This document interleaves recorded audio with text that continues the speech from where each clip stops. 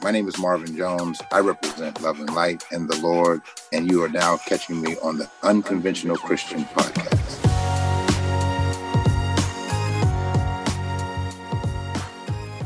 Welcome to another episode of the Unconventional Christian Podcast. I am your host, Ladoon Thompson, and I am sitting here with the amazing, super talented, blessed, touched by God, led by God, anointed by God, the good brother Marvin Jones, my friend, my accountability.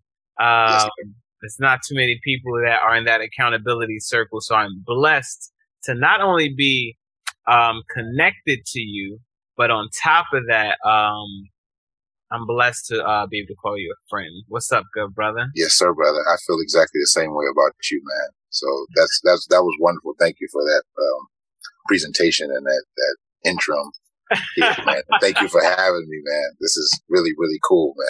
Nah, I'm excited to have you on here today. Usually, and as always, we always start with a prayer. And I usually lead with prayer, but it just depends on the second right before we pray. And it's at this moment, I would love for you to lead us in prayer, man. Oh, man. I'd be honored, brother. Yes, sir. Heavenly Father, we come to you and we thank you for this time, for we know it's not our will, but your will alone we're given this time. We ask that you grant us your favor and your forgiveness. We ask that you continue to be our guide and our provider. We thank you, Father, in advance for your wisdom, your word, your will, and your way, Father God. May your spirit and your anointing fall fresh on me and my brother Ladoon, all people in peripheral to us, Father God. And we thank you, Father God, for your loving kindness and your long suffering on this day and days to come. In Jesus' name, amen. Amen. Amen. Yes, sir. My brother, how are you? I'm good, brother. I'm blessed, man. I'm here in Los Angeles now, at the house in Los Angeles, and just enjoying this weather. Atlanta weather isn't too friendly in the summertime, man. So, wow, it gets too hot. Well, it gets hot and then it rains every day. It's real tropical. The weather there is really tropical. I call it tropical coming from the West Coast. It really, tends to, because it rains every day. It gets so hot and humid that it rains every day at some point. And then some days harder than others. But, I love it, man. I love Atlanta. I love working there. It's a good place, but I'm happy to be back in LA. Nah, I can imagine. I don't know. I feel like it's more 2021 than anything else for the East Coast. This has not been this summer has not been summering. Right.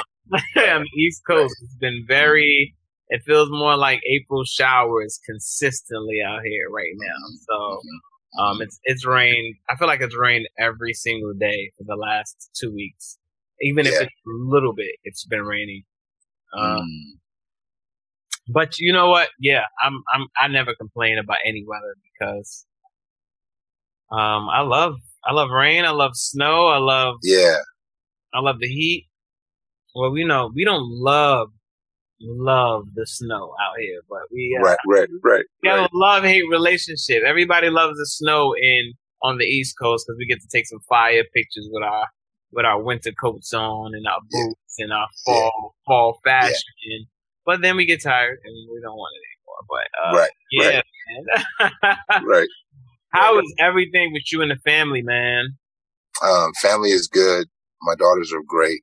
They're both here in LA, which is the reason I'm here, the essential reason I'm here. I mean, of course, for work, and I do all my work from Los Angeles as far as project development and or audition or whatever, and I shoot wherever I am to shoot. But my girls are good. They're here. They're happy. I got to actually take my little one to soccer around 7.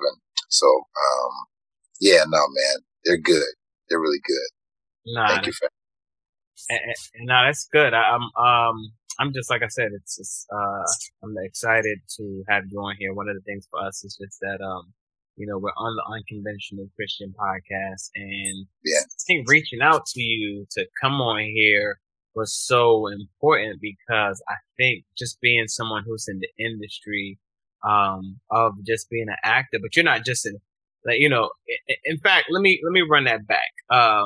For anybody who's under a rock somewhere who doesn't know who you are, just can you give us a slight intro into the life and love of Mr. Marvin Don Jones? Yeah, man.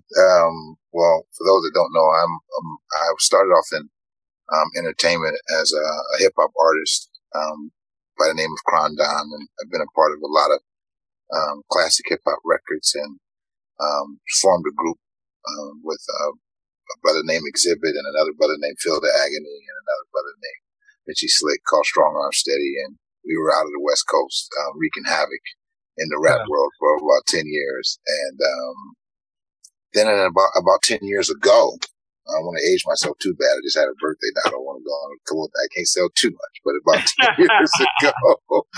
about 10 years ago, I ventured into acting, man, and not transitioned out of music per se, but really focused a little more on acting. And I've been afforded, man, some incredible opportunities. I've been on, network television. My first job ever was on network television on a show called Harry's Law, and then did some small roles after that. And then I booked a job on the first black superhero family ever on network television called Black Lightning. And I was on that show 4.5 years and did, a few movies, in between that, one's Spider-Man Into the Spider-Verse, and another movie called Current Occupant, which was on Hulu, which is like my first lead role in a film. Really excited about that. Also, I booked a couple of parts in Harder They Fall, but because of Black Lightning, I wasn't able to shoot it. Yeah, man. But yeah, that's a whole nother story. But for sure, it's been an incredible journey, and now I'm developing projects on my own. Still acting and auditioning, doing that process, but also now, working on a couple of projects. I'm blessed to say that I'm working on a couple of projects, man, where I am an actor and a producer as well really excited about that, man. I'm gonna keep it under wraps just for a little while longer, but as soon as I'm able to let it out the bag, because there's some really exciting stuff I think people will really dig. I know for sure they will. And, I love the Lord, and everything I do, especially through my artistry and my, acting and music and, anything I do, it's really Father filtered, and I look at it as ministry, for God, wherever he places me in whatever arena, I'm there to be an agent for him. So, that's really the bulk of who I am. I'm a father first, of course. And a son. So, everything for me has to about me being a father to my daughters and a son to the father. So it goes like that. Yeah. I think that, it's crazy now, just talking about your walk in your transition from the music industry to the film industry. And, I had no idea till just now, even though we speak all the time, I don't think I've ever asked those in-depth questions, you weren't classically trained in film, like, No. Mm-mm.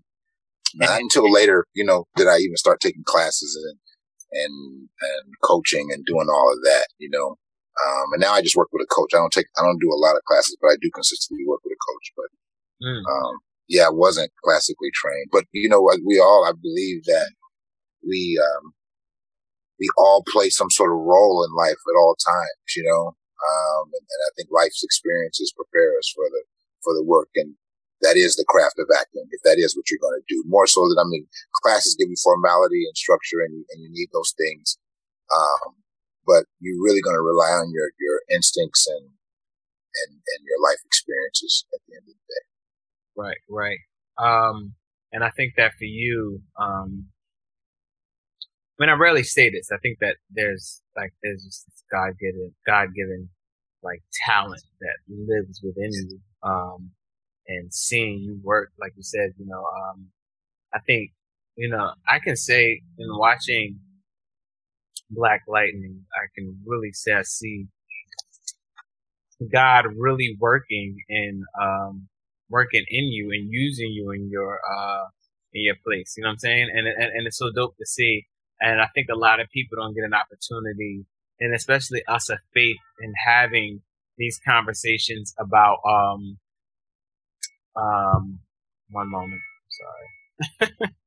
It's literally I'm outside this window. I'm just looking at an accident about to happen. Right, right. Oh my God. So like I said, running that back from right there.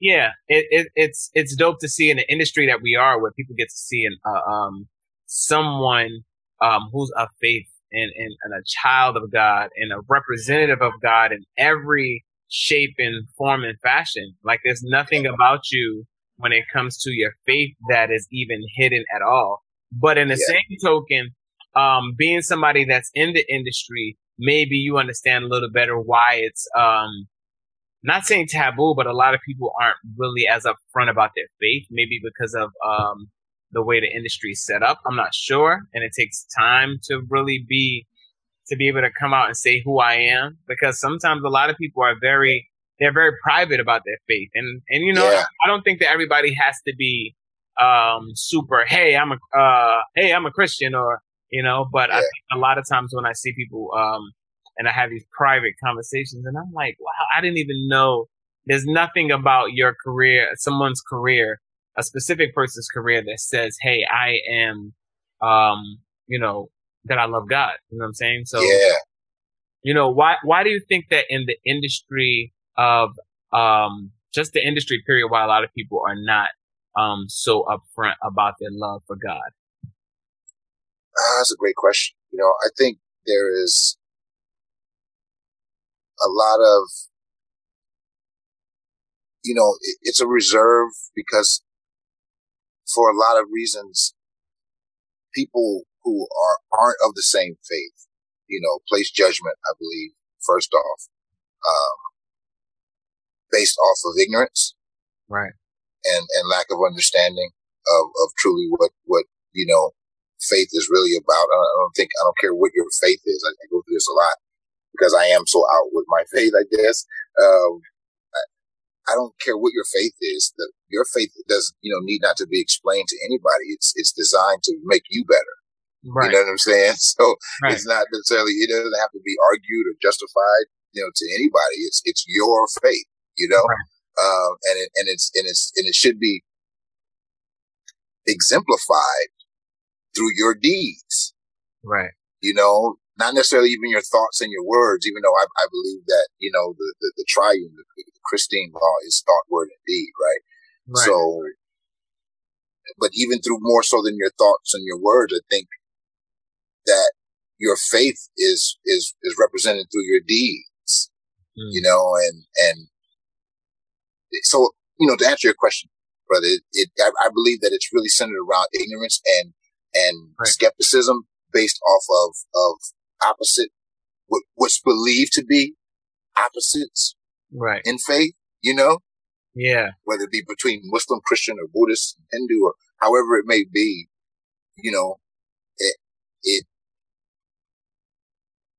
it stems from, I believe, more so religiosity and tradition, rather than relationship. Yeah. And me, I'm a very, and I was taught, and the best way that, this walk in faith is more relational than it is anything else. So I'm more out because it's kind of like, if I'm in love or whatever, I'm going to be out with that too. You know what I'm saying? And very, very, transparent is the word, right? Right. With my love, as I am with my artistry, and as I am, with my beliefs or my convictions,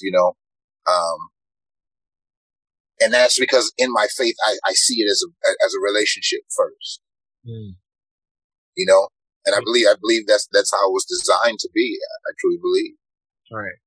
Right. Yeah.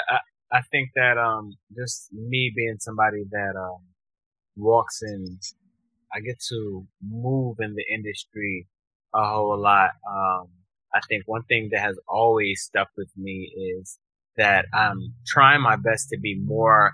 Um, I'm more concerned about relationship than it is pushing religion. You know what I'm saying? Yeah.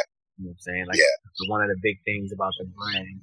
Like I want the brand when somebody wears the merchandise, I want them to be able to wear it and not really have to open their mouth, but their item, their merch speaks for them. It just says, "This is who I am. This is my." Yeah.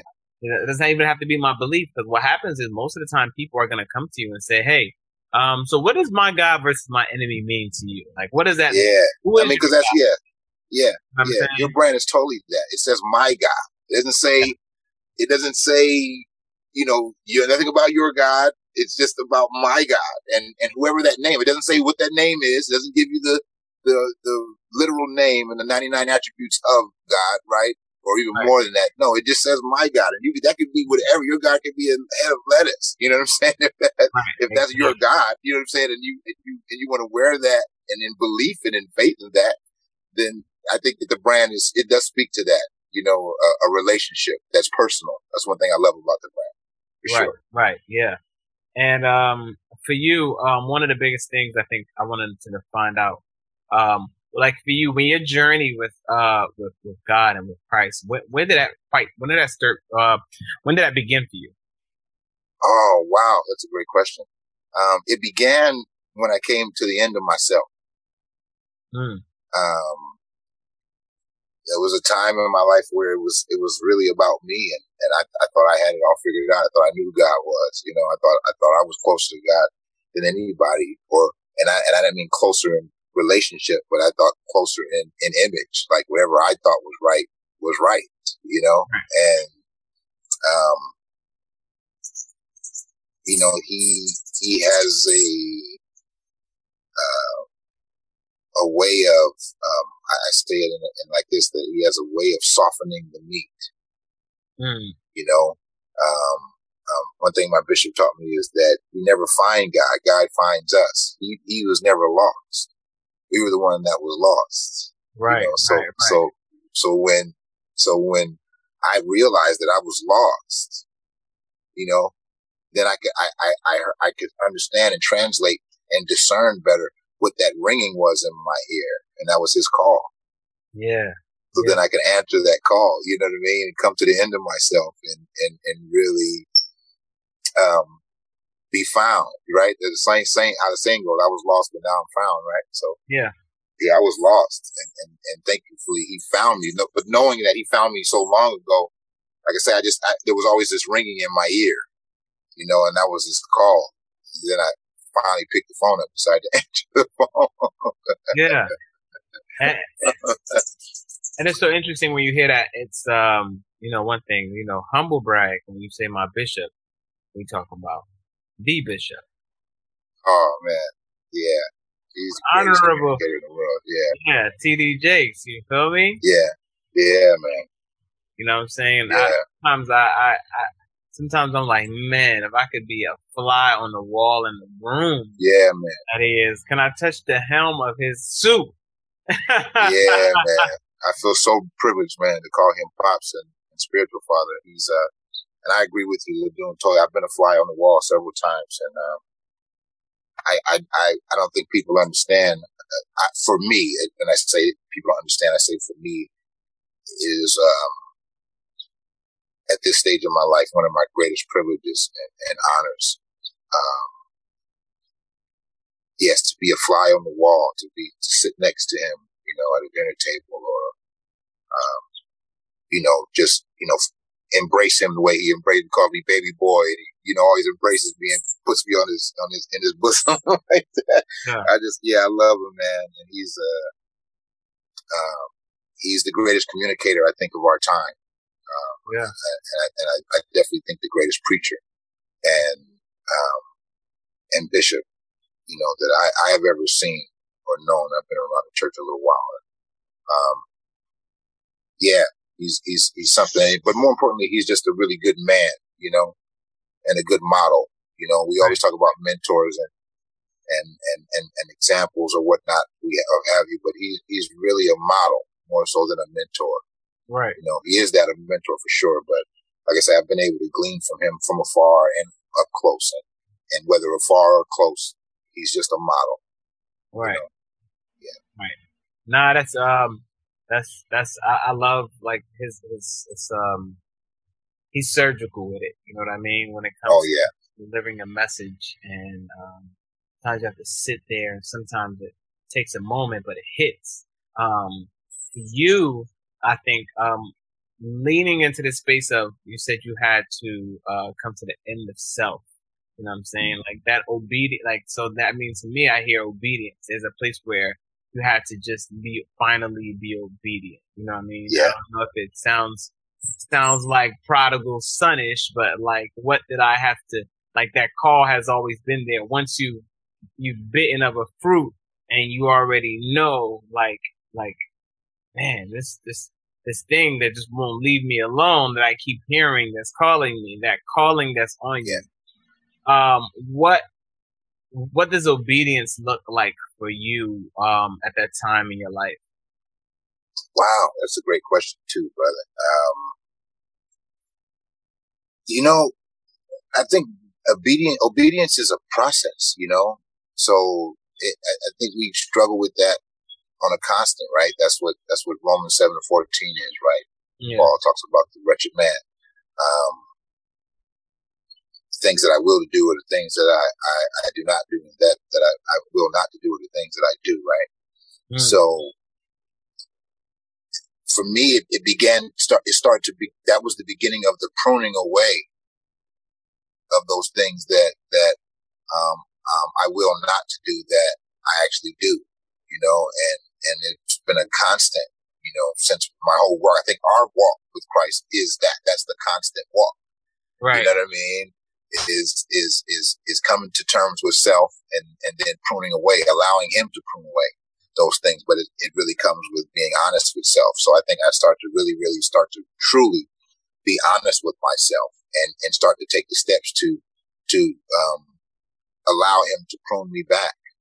You know, right. Something that is still, even to this day, something that I do on a constant. Yeah. And the more I get into relationship, and the closer and the more bond and trusting and all that is built, you know, the more you're able to do that. Right.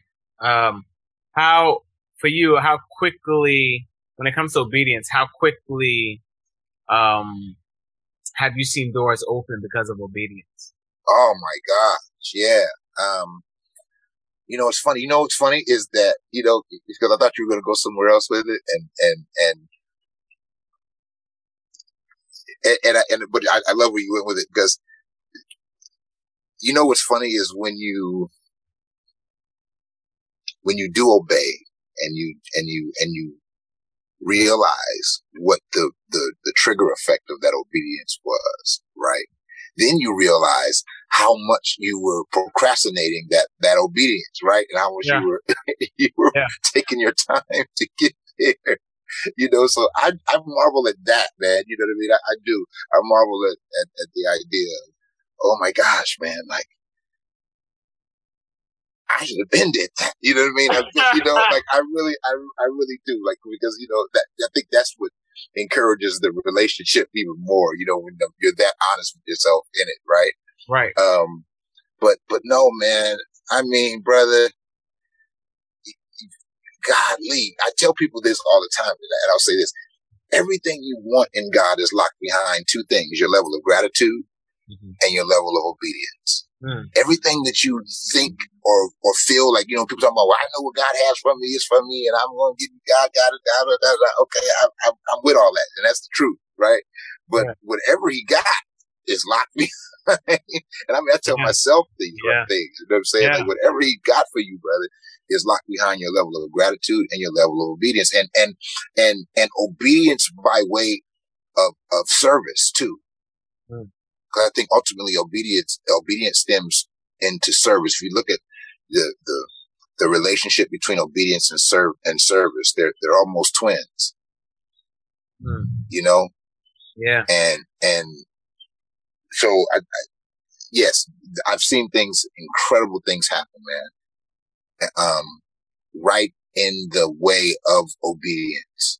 It goes hand in hand, and this is the thing I want to add to that if I can. I was in a fellowship,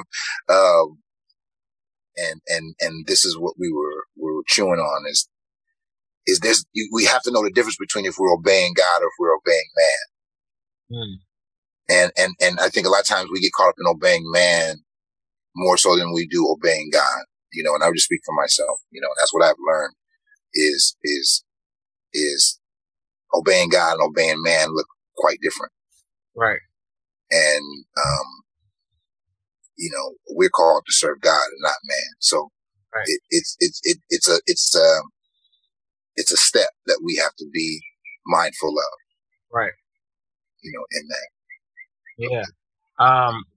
And I totally, man, when it comes to obedience, it's a constant journey, man. Just because I think that a lot of times people have been obedient in their life, but they just don't realize that there are certain times there've been comfortable obedience, and then there's going to be obedience that's uncomfortable. And I think we're more tied to obedience that feels comfortable for us. Like God is like, hey, I need you to go help this person. Okay, I can do that.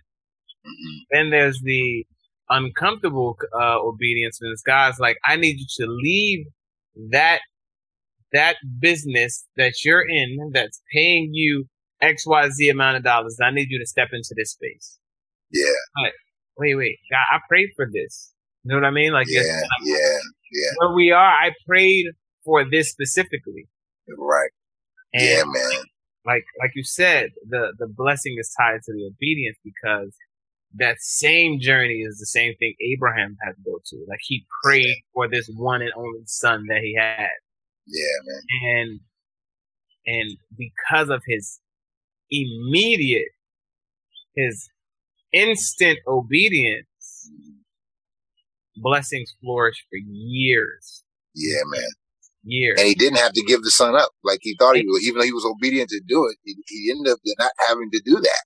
Absolutely not. It's like God sometimes is going to test you to see if you're willing to do that so he can bless you. And that's when, like, that next level blessing is tied to your obedience. Yeah. A lot of people do not know that. They don't understand that. But I also understand why people are not sure. It's a constant journey to get into that space of being able to be obedient quickly too. It's a trust thing. Yeah. It's a trust thing, man. And we all, like I say, we go through it. I'm trying to get better with it, but I haven't perfected it by any means. Yeah. It's a trust thing, man. That's why we marvel at Abraham, because of his trust, and as you go on, there's people who weren't as trusting, that you go down the line, and especially in the Old Testament, you go through the Samuels, and you go through, there's some that weren't as trusting. It was a lot, there's a lot of kings that weren't as trusting, and people of power, and that. Right. As Abraham, that's why he was the father of faith, right? That's why Abraham is our father of faith, because he was, like you say, immediate, trusted out the gate, and we're so far down the line. Oh God, when it comes to that, right? And it's a struggle. That's why it's about the relationship, right? Because the more that you can have that relationship and build that trust, and you're transparent and vulnerable on each side, because God can be no more transparent and vulnerable than he is already every day, right? Right. So, absolutely. So once we become that, we have to become that with him, with ourselves, right? And then that relationship can build, and the trust can build, and you can see over, because that's the thing. If you think about it, no matter what he is asking us to do in the field of obedience, whatever his ending is always going to be bigger and better, right, than what we had in mind. As Ephesians 3:20 is going to always be that. And it's just like really remembering that, man, and remembering, like, that God will hold no good thing from us. No. God will hold no good thing from us. It may not come when we want it. Yeah. When it does come, it'll be like you never missed a day. No, sir. Come on, man. That's his promise. Those are his promises. Latter days better than your former days. You know what I'm saying? That those are his. That's a promise of God. He's going to always do it bigger and always do it better than what you had. Yeah. You know. I was watching A.R. Bernard. I love A.R. Bernard. A.R. Bernard is great, man. Oh my God, he's phenomenal, right? And he said that what God has for you is going to always be better than what God had for you. So God has people always be better than what God had for you. Yeah, man. So, you know, that's speaking to our future. What's to come is going to always be better than what was before, you know. He was speaking out of that Isaiah 43:18 about, you know, don't dwell on the past, leave the past alone. I'm about to do a new thing, right? It's going to always be, it's going to be a bigger thing and a better thing that you had before.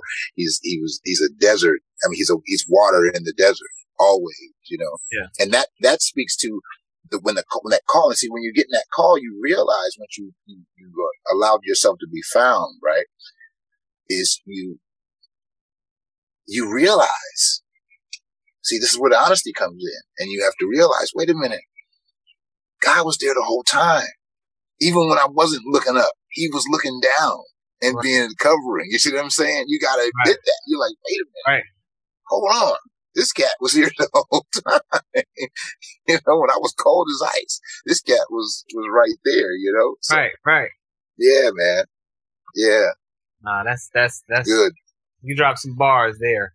Cause I think that, for you, when it came to being in the industry now, like I'd love to go back to, an example now. Michelle Williams was on here a couple weeks ago and she said delayed. Oh, I love her. Yeah. Delayed obedience is still disobedience. Yeah. Yeah. So for you in your life, have you ever witnessed a time when there was this delayed disobedience and you felt like you felt the repercussions of it? Oh yeah. I mean, always. I'm that hard. I'm harder. My brother always tells me,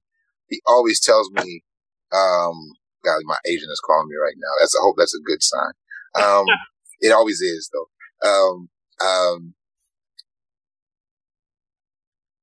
Yes, you know, my relationship with the Father is so that, you know, where, you know, he's like sitting right here with us right now as he is, and he's promised wherever two or more gathered, right, I am there, right? So I really believe that. So he's sitting right here right now. I know. So, I see him. I see the light shining behind you. It's crazy right now. Right. Thank you, man. No, I'm telling you, the sun is perfectly beaming behind you. Wow. And it came out of nowhere as soon as you started saying that. But wow. Yeah, man. So it really, I know when he spanks me, man. I know when, you know, when the Father didn't feel that, you know, I feel it in my spirit because I communicate in as pure faith as I can to him. And he communicates back and he tells me through things. It might be a text you might send me out of nowhere or something like that. You know right. Like you know, we serve an intentional and detailed God, right? What we do is we oh, that's good that we allow the noise of life, right, to drown out the voice of God. Right. And once we start knowing that, well, he's immutable, right? So there's a fly or something behind it. He's immutable. So it means he's speaking through every detail of our life with intentionality. Right. That makes sense. That's how he works. He's speaking through every conversation in every situation. And you know what I'm saying?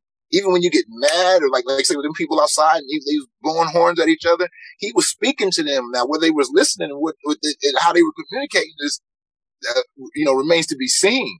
Right. But he's immutable. So he's always there. And when he reacts in a way that does not go in our favor, it goes back to what you said, that like the James 1, that every good and perfect thing comes from above, right? So and then also that the promotion comes from him. So everything that we are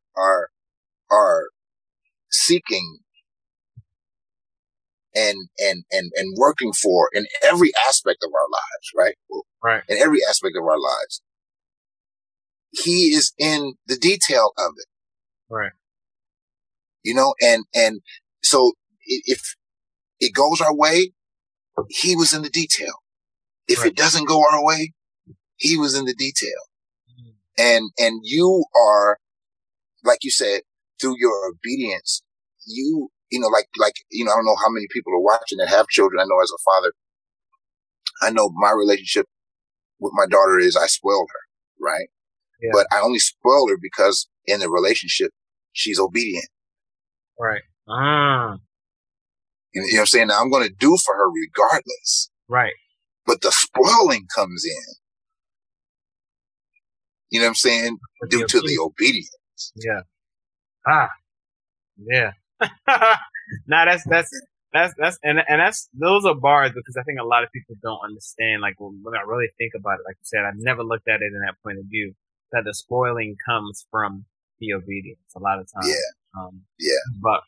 We buck a lot to some things that we know we hear clearly from God when it comes to our lives, and just doing certain things because of sometimes convenience. Sometimes it's we don't want to be comfortable we don't want to be uncomfortable in a certain season, and then a lot of times it comes to sometimes our allegiance to people around us is we're more obedient to man and people around us than we are to God. That's what I said. Quickly. Yeah, being obedient to man is not being obedient to God, for sure. Right. And sometimes we tie ourselves to certain things, projects sometimes are people, sometimes they're relationships, sometimes they're businesses. And when we tie ourselves to these things, we feel like, we start to make the creation that God gave us, God, and we start to make that our God. Yeah. And that's when we'll find out that we serve a jealous God. Amen. Amen, brother. Yes, sir, brother. Yes, sir. Yes, sir, brother. Yeah. Yes, sir. So, I think that one of the, something that's important for me to touch on with, you. So like just even specifically when we talk about the light, right? We talk about the light. You coming up as an albino man, how has that affected your journey, in life? You know what I'm saying? Because I think that not too many people get to hear those conversations and understand what it's like. You know what I mean? To growing up in a albino child and coming into the industry at that rate, and then being able to also transcend into the film industry, and like how your mind once thought of who you were. And then like understanding, this is why this is why I am the way I am. Yeah. It's been a wonderful journey. And I would say in truth, a beautiful struggle. Right. Growing up in South Central Los Angeles, where, you didn't see a lot of black men who look like me at all. Right. It left me with a lot of questions for God, excuse this fly is the devil. This fly want to interview so bad. Yes, he wants to be in this so bad. And it left me a lot of questions for God, but it also, I think it sent me on a journey to find him. Yeah. And to be found by him, I think, and I can't say to find, but it allowed me to start seeking out the answers, Right. And, it also, it gave me a lot of empowerment too, because, and early on, I would say by the time I was, 12 or 13, man, I really realized that, and I don't know what was in me or what happened, but I really got early on that my uniqueness was a gift. I don't know. It was someone who poured into me. Somebody who poured. I know Salif Keita is one of them. When I was about 15, though, I was a little older at that point, but I had already kind of knew it a little bit then, but I just knew that my uniqueness was a gift, and it was something that was going to if I was handling it Right. and that began within, right? So to begin within, right? If I was handling it right, then being the only one in the room,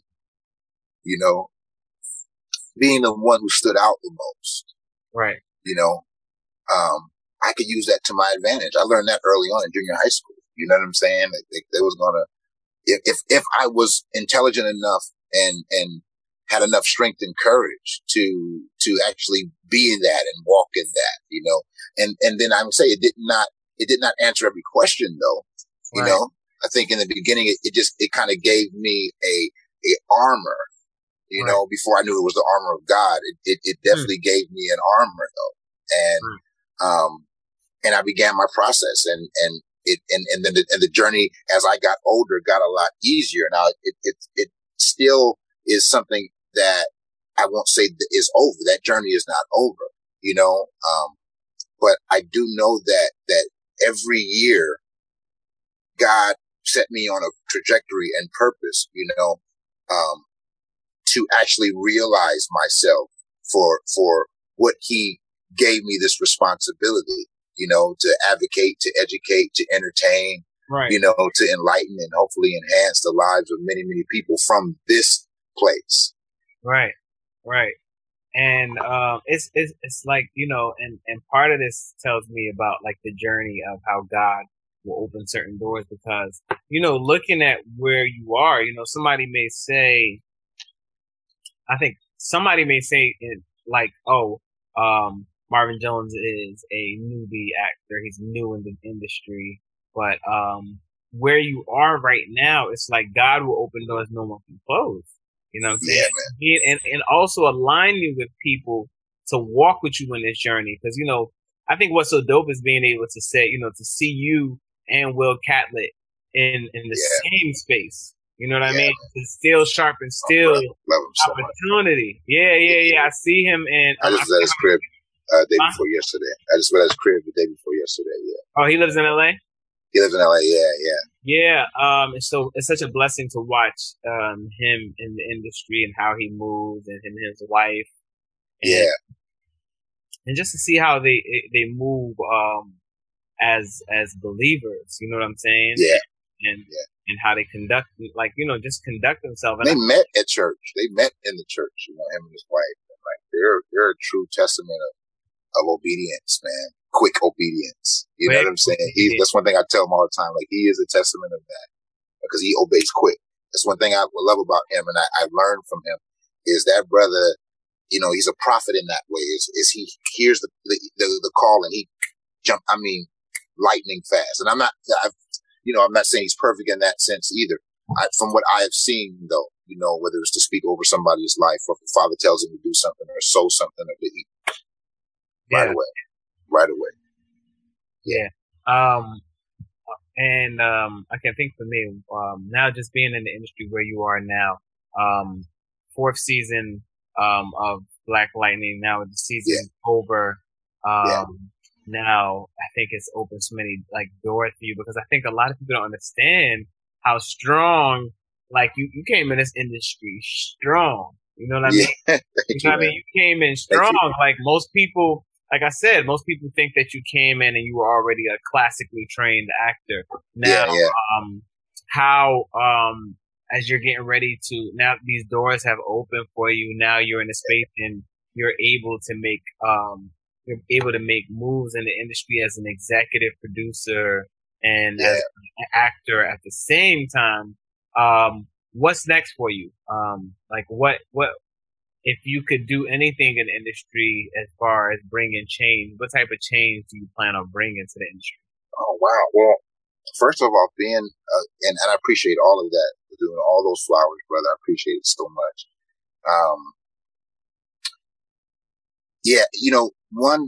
Being afforded the opportunities that I've been already as an actor and a black man with albinism in Hollywood has already broken down doors that have never been open. And, that's why I am so forward with my faith, because I know that every promise of God, I am walking and living example of it. One that your gift to bring you before great men.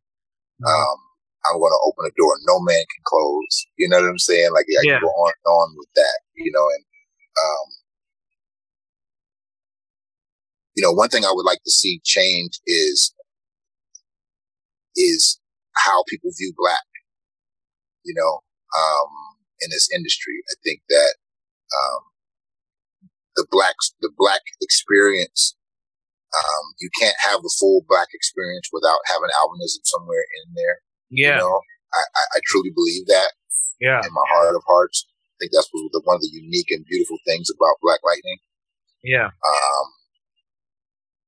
And I don't want to be cast, or I don't want people with albinism cast because of their look, but more so because of their talent.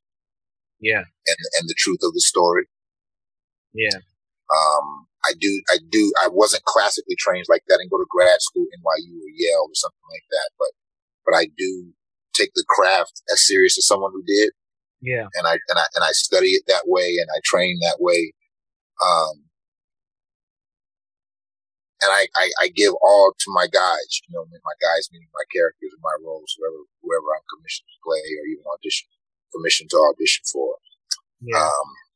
So I would like to see that change first. And then, I think that it would be a wonderful place if we were truthful and more forward with, what we believe, because then that would hold us to some sort of accountability, right? And that would hold us to some sort of standard of merit. Right. No matter what you believe, no matter what your faith is. Yeah. That, like I say, that I'm not here to argue faith. I'm just here to see it. Right. And witness it, be a part of it. So, those are things, and I would like to see, ultimately too, I see it going this way, but I want to see more of it. I want to see, women and more importantly, Black women more empowered in the business. I think that, they are incredible storytellers, and most importantly, they're the mothers of our existence. So you get a certain, attention to detail, from them, storytellers that I've worked with, whether it be writers or directors or even actors, I've been able to work with some incredible women, and it's just a different thing, yeah. So those three things, man, and like I say, I want to see more Black people win, man, ultimately Black men, women, children. I think, we haven't even scratched the surface of the stories that, shine light on the Black experience in totality. I don't think that we've even began, brother, to delve deep, even like some of the projects I'm working on now, man, telling some real biopic stories, that are going to educate and entertain, people that we don't even hear about or talk about, that have incredible lives and are, very instrumental in who we are as Black people today. And we don't even hear about them. We see that happening just over the last couple of years with, how Black Wall Street and the Tulsa Massacre and all these things are just now coming out. People talking about, I didn't even know that happened. And, things like that, Right. I think we need to really open it up to more than just your cliche, slave movie or, there's so many things and layers that of slavery that we've even yet to embark on. You know what I mean? So yeah, I mean, me personally, just even being a believer alone is that I think that there's room for someone to come up with a film production company strictly based on telling the Bible from the Black experience. Oh man, that's phenomenal. Yeah. And I think a question that I thought for you is that, what Bible character, if you had to play one, which character do you relate to the most? I was blessed and given the grace to, I don't know if people saw it, if you go look it up, for T.D. Jakes' Easter presentation, he did a short film, actually not like a church presentation, but he actually filmed a film. It was like a highly produced film. And I was commissioned to, which I was honored, man, to play Peter. So I did that this year, and it's out now. You can watch it. And I played Peter. I enjoyed Peter very much. I learned a lot about myself playing Peter too. A lot about Peter that I already knew, but then, putting myself in that. Yeah. Yeah, Peter was, sometimes he had delayed obedience, right? Sometimes he obeyed, but then sometimes he was in the delayed obedience. So he's proof of the pendulum that swings inside of our spirits and souls, right? Yeah. Man, this is a good one. You know what? I would love to play Daniel. Daniel. Yeah. I would love. I'm like a Daniel cat. I see myself as that. In a lot of ways. I'm working toward that. And that's so funny. Even Darius Daniels has this Daniel. Yeah. We have this mentorship program I'm in with him. That is it's called the Daniels Den. And yeah. And we talk about, like, one of the biggest conversations, how important it is for Daniel to be out in the world. Man. Because Daniel, ideally to me, now when I learn more, that he is your ideal unconventional Christian. You know what I'm saying? Totally. It's so much. I mean, if I was going to, I would definitely lean more into, I think I'd be more leaning into Job. Ah, my gosh. Yes. Job is a very interesting story, and then there's Jephthah, who's also another interesting story that people don't know about. People don't know a lot about Jephthah. Jephthah's in the Book of Judges, right? And, his story I think it's a very tragic but beautiful story, and that story is about that story really leans into obedience as well too, but it also deals with trauma as well. Like, specific childhood trauma that has you attached to people in certain ways. Right. Right. Okay. And before we get out of here, because I just, I appreciate the time too. No, I appreciate you, brother. No, for you as a black man in this day and age, how important for you now, as you've got older, has it you've gotten to a space of dealing with your traumas from your childhood? Man, wow, that's a good one too, brother. I think now it's really a truth thing, being very much so truthful with self and how those traumas have been a guide for me, and also how they've been a derailment for me, and be honest with that. Yeah. And I know the saying goes, God guides what God provides, and God provides what God guides, but God can't guide in areas that you hide. So yeah. I really am now being really transparent with the residual effects of my childhood traumas, and making it my daily walk and my daily, kind of like, the fat. I'm working on a book now called it's called Domino Effect, and the first chapter in the book is called The Great Undoing, and it really deals with that. It's a everyday work. I think that is the journey of life, is to dig off the dirt that was thrown on us, by people, parents, people, partners, places, and positions, right, that we were given. That a whole heap of dirt gets thrown on us very early in life, and it's not welcomed by us, and it's a lot of times unbeknownst to us because we're so young. And then we just are stuck with the job because no one picks up a shovel and helps us dig the dirt off, even though they might have been the ones to throw it on us, right? Right. We have to take that, take up our armor and our shovel and get to work. And it's an everyday thing. So, or like some say, trimming the fat, right? Trimming the fat of life and trimming the fat of experience.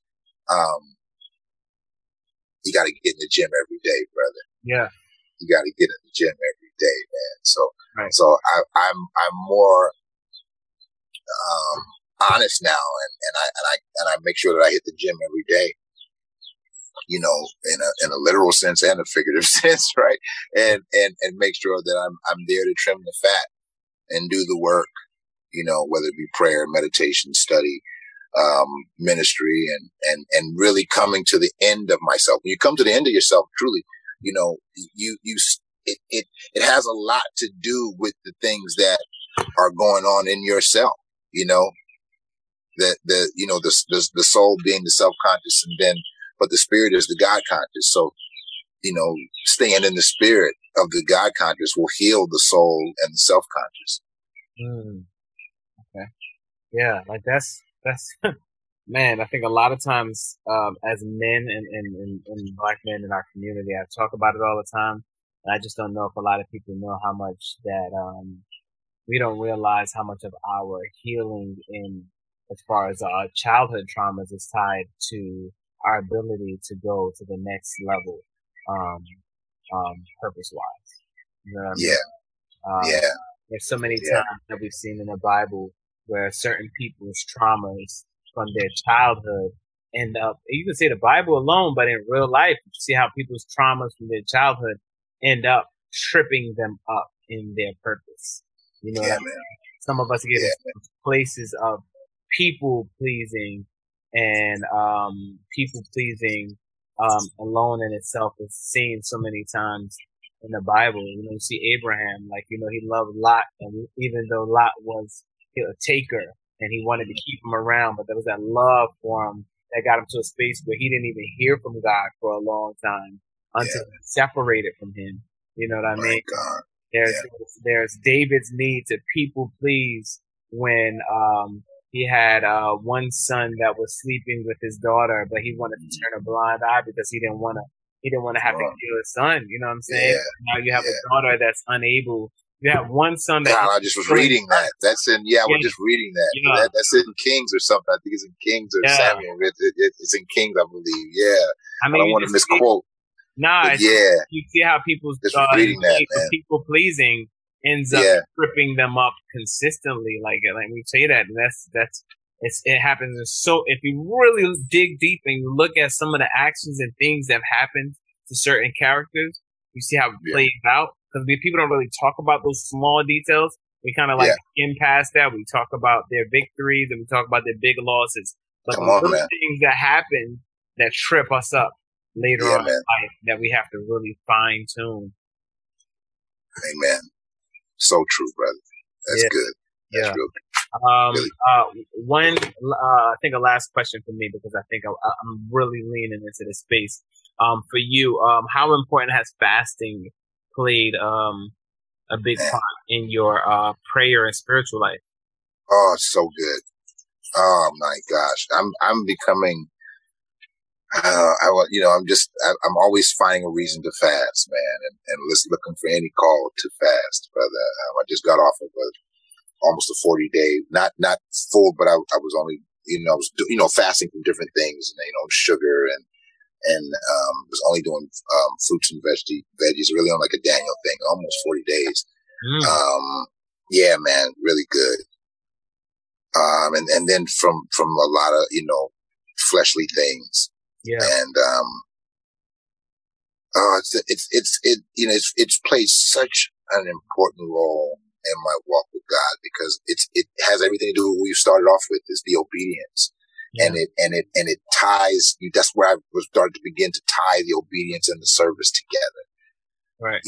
In my fasting, where I really saw it working hand in hand. Left foot to right foot. Yeah. And the Bible says in Mark 4, I believe 4 and 10, that the secrets of the kingdom of God will be revealed to you when you're alone. And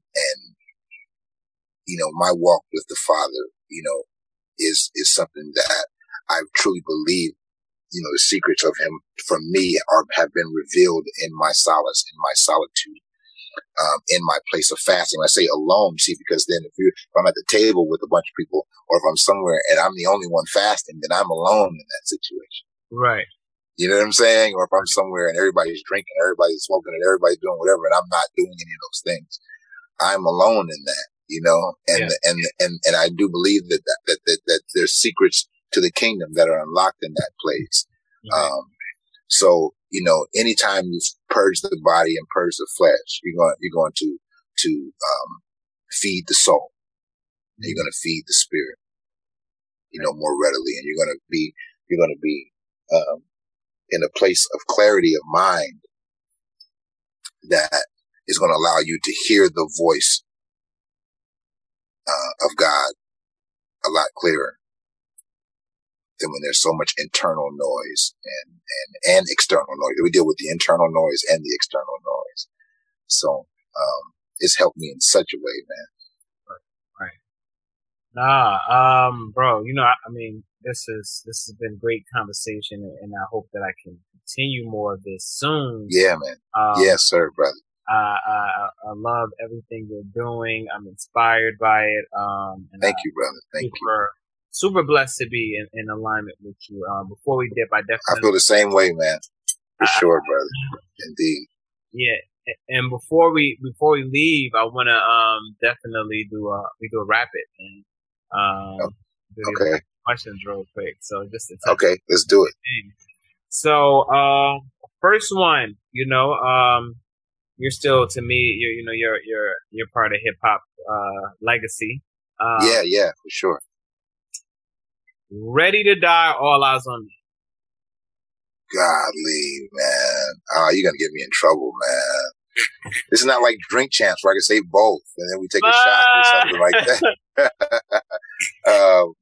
Golly, man. I'm from LA, man. You're going to get me just beat up for this, man.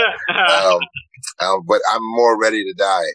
I am, and the album, Biggie Smalls. I'm not ready to go yet, Father, well, yeah. I mean, great things that give you another opportunity to redeem yourself. Then there's Machiavelli or Life After Death. Ooh, that's a close one too, man. I like Machiavelli better than All Eyes on Me personally. I did. I like Machiavelli better than All Eyes on Me. I really did.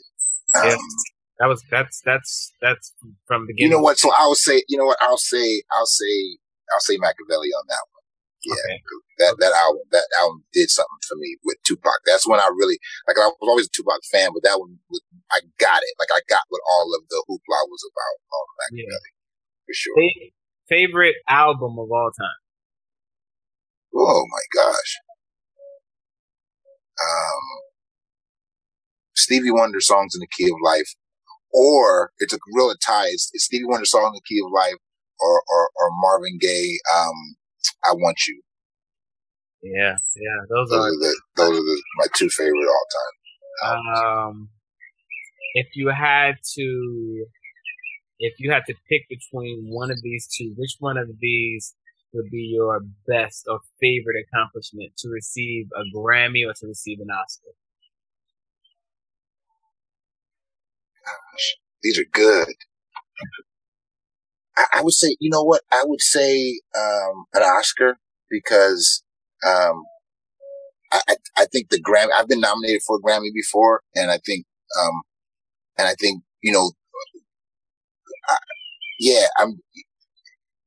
that's a part of how I began, and I think people would expect that. They would be like, oh yeah, a lot of people would come out of the woodworks and go, oh yeah, I remember his first album. I was at his first show.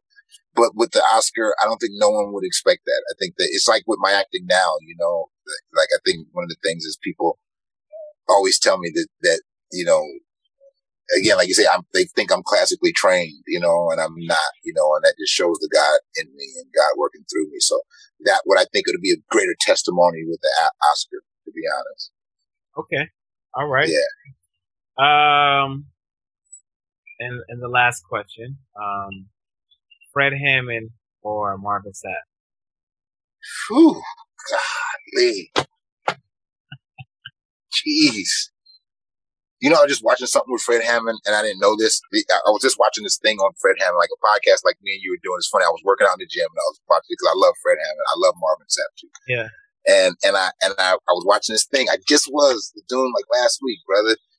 And I didn't know that Fred Hammond put Marvin Sapp on. Did you know that? I didn't know that either. Yeah, no, I didn't know that. That's why you're saying that. This is on a podcast? This is on a podcast. Yeah, I'll send it to you. I'll send you the link. It's really dope. So it's a dope podcast. I didn't know that he gave Marvin Sapp his passed him the torch and all of that.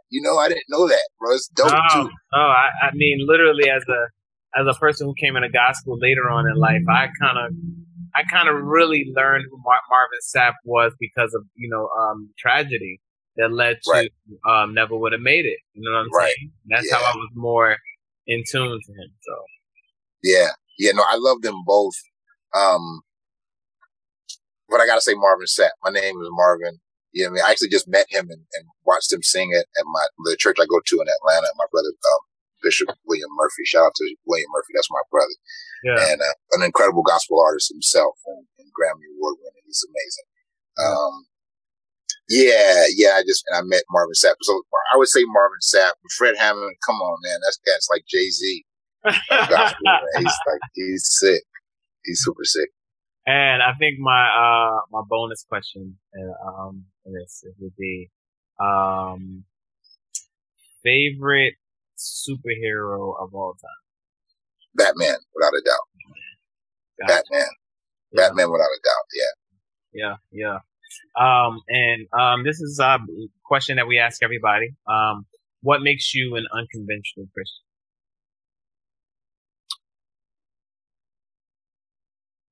I think what makes me an unconventional Christian is that I see God in all things, in all details of my life, even in my shortcomings and my disobedience. I know God is with me, and I truly believe that. And I don't believe that I have to look a certain way, dress a certain way, or do a certain thing to be a son of the Father. Yeah. I was already given that, right? Predestinated. Right. Romans 8:29. Yeah. Predestined before he formed me. Jeremiah 1. Before he formed me, I could go on. I do know who I am and whose I am in whatever situation and circumstance you see me in. Yeah. Nah, that's real. Yo, bro. I'm super thankful, like I said, for you taking the time out today to join us today. We're blessed to have your presence on the Unconventional Christian Podcast.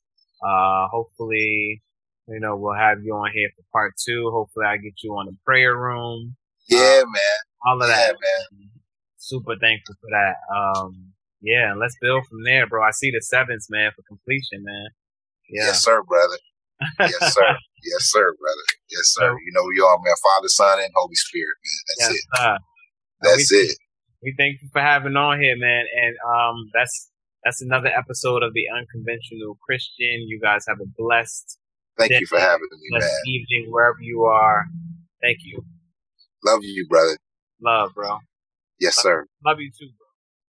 Yes, sir. Yes, sir.